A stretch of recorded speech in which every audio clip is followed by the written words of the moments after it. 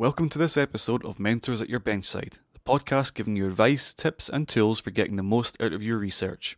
I'm Jason Rogers, and today I'll be talking to you about tips for your in situ hybridization success. Getting the best out of your in situ hybridizations, or ISH, requires choosing the right protocol, deciding if sections or whole mount is better, using the right equipment, making fresh buffers, careful planning for all steps, optimizing your probe concentration, and taking the time to get the development step right. The technique is complex, and there are many reasons it might not work, especially if it's your first time trying it. So I'm going to talk you through 7 top tips for in situ hybridization success. Number 1. Choose a valid protocol. If you're working on a model species, someone has likely done ISH on the same species and tissue as you. Check publications for a customized protocol and save yourself some unnecessary troubleshooting. If you need further guidance or want to ask a specific question, you can always email the corresponding author directly for insider tips. If you're working on a non-model species, you might need to find a protocol for something as similar as possible. Number 2. Dissection or not dissection.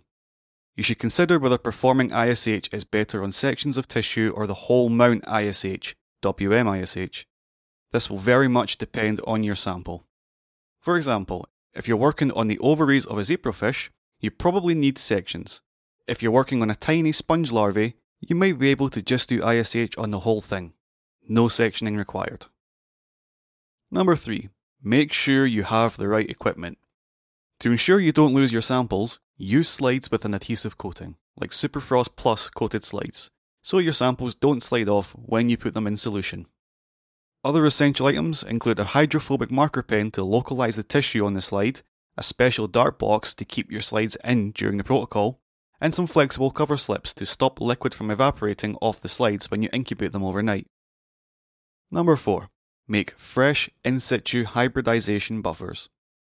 It's normal to need a bunch of chemicals and buffers, but the real kicker here is that you need almost all of them fresh on the day you use them. Some of them you might need to autoclave before use, or have on a magnetic stirrer for a while, so make sure you allow plenty of time for this. Every buffer you use also needs to be RNase free, so before you make everything else, you need to make or buy RNase free, DEPC treated, water first. You'll need a lot of it, so make a big batch, somewhere around 2 litres. Make sure you have enough of each solution too.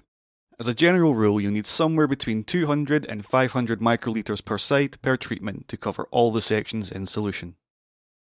Number 5. Think long term. Your protocol may have conveniently left out the fact that it will take a minimum of 3 days to get through this in situ hybridization step alone. And that's not including all the sample prep, sectioning and making chemicals beforehand, or the colour development, post-treatments and taking photos afterwards.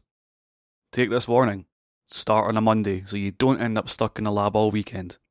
Remember that for most of these 3 to 5 days, you'll be constantly doing 5, 10 or 20 minute washes, so you can't really leave the lab for very long to eat or drink. So make sure you keep some water and some snacks on hand. Number 6. Check your probes. Probe concentration is important. As a rule of thumb, a highly expressed gene can be detected with concentrations as low as 10 to 50 nanograms per milliliter of hybridization buffer. If the gene of interest has low expression, you should up the concentration to somewhere near 500 nanograms per milliliter. If you have no idea about the relative expression, you can try 200 to 250 nanograms per milliliter and see what happens. If it doesn't work, increase the concentration next time. Number 7. Get the in situ hybridization pictures. The colour development step can vary a lot. It could take just 30 minutes, check regularly, or it could take several hours. If you've been checking every 30 minutes for several hours and nothing happens, you might need to just cross your fingers and leave it overnight. Generally, it's safer to leave the samples in the fridge if that's the case, as this will slow the process down. You don't want the colour to overdevelop because everything will just be a purple mess. Once you have a good amount of signal, you need to stop the reaction, then dehydrate and mount your slides with cover slips. Take the pictures ASAP, just in case they fade or someone accidentally chucks them in the bin. So that's it for 7 top tips for in situ hybridization success. Check out the episode description for links to related articles and resources, and don't forget to subscribe to the podcast to get more help and advice from mentors at your benchside. Are you always on the go, but still seeking valuable insights to advance your research? Well, look no further than Listen In, the podcast from Bite Size Bio that offers the benefits of webinars in a portable format. With webinars featuring leading researchers and commercial specialists discussing techniques like CRISPR-Cas9 and microscopy. With Listen In, you can tap into their expertise and drive your research project forward efficiently and productively, no matter where you are. Visit bitesizebio.com/podcasts or search for Listen In your podcast app to subscribe.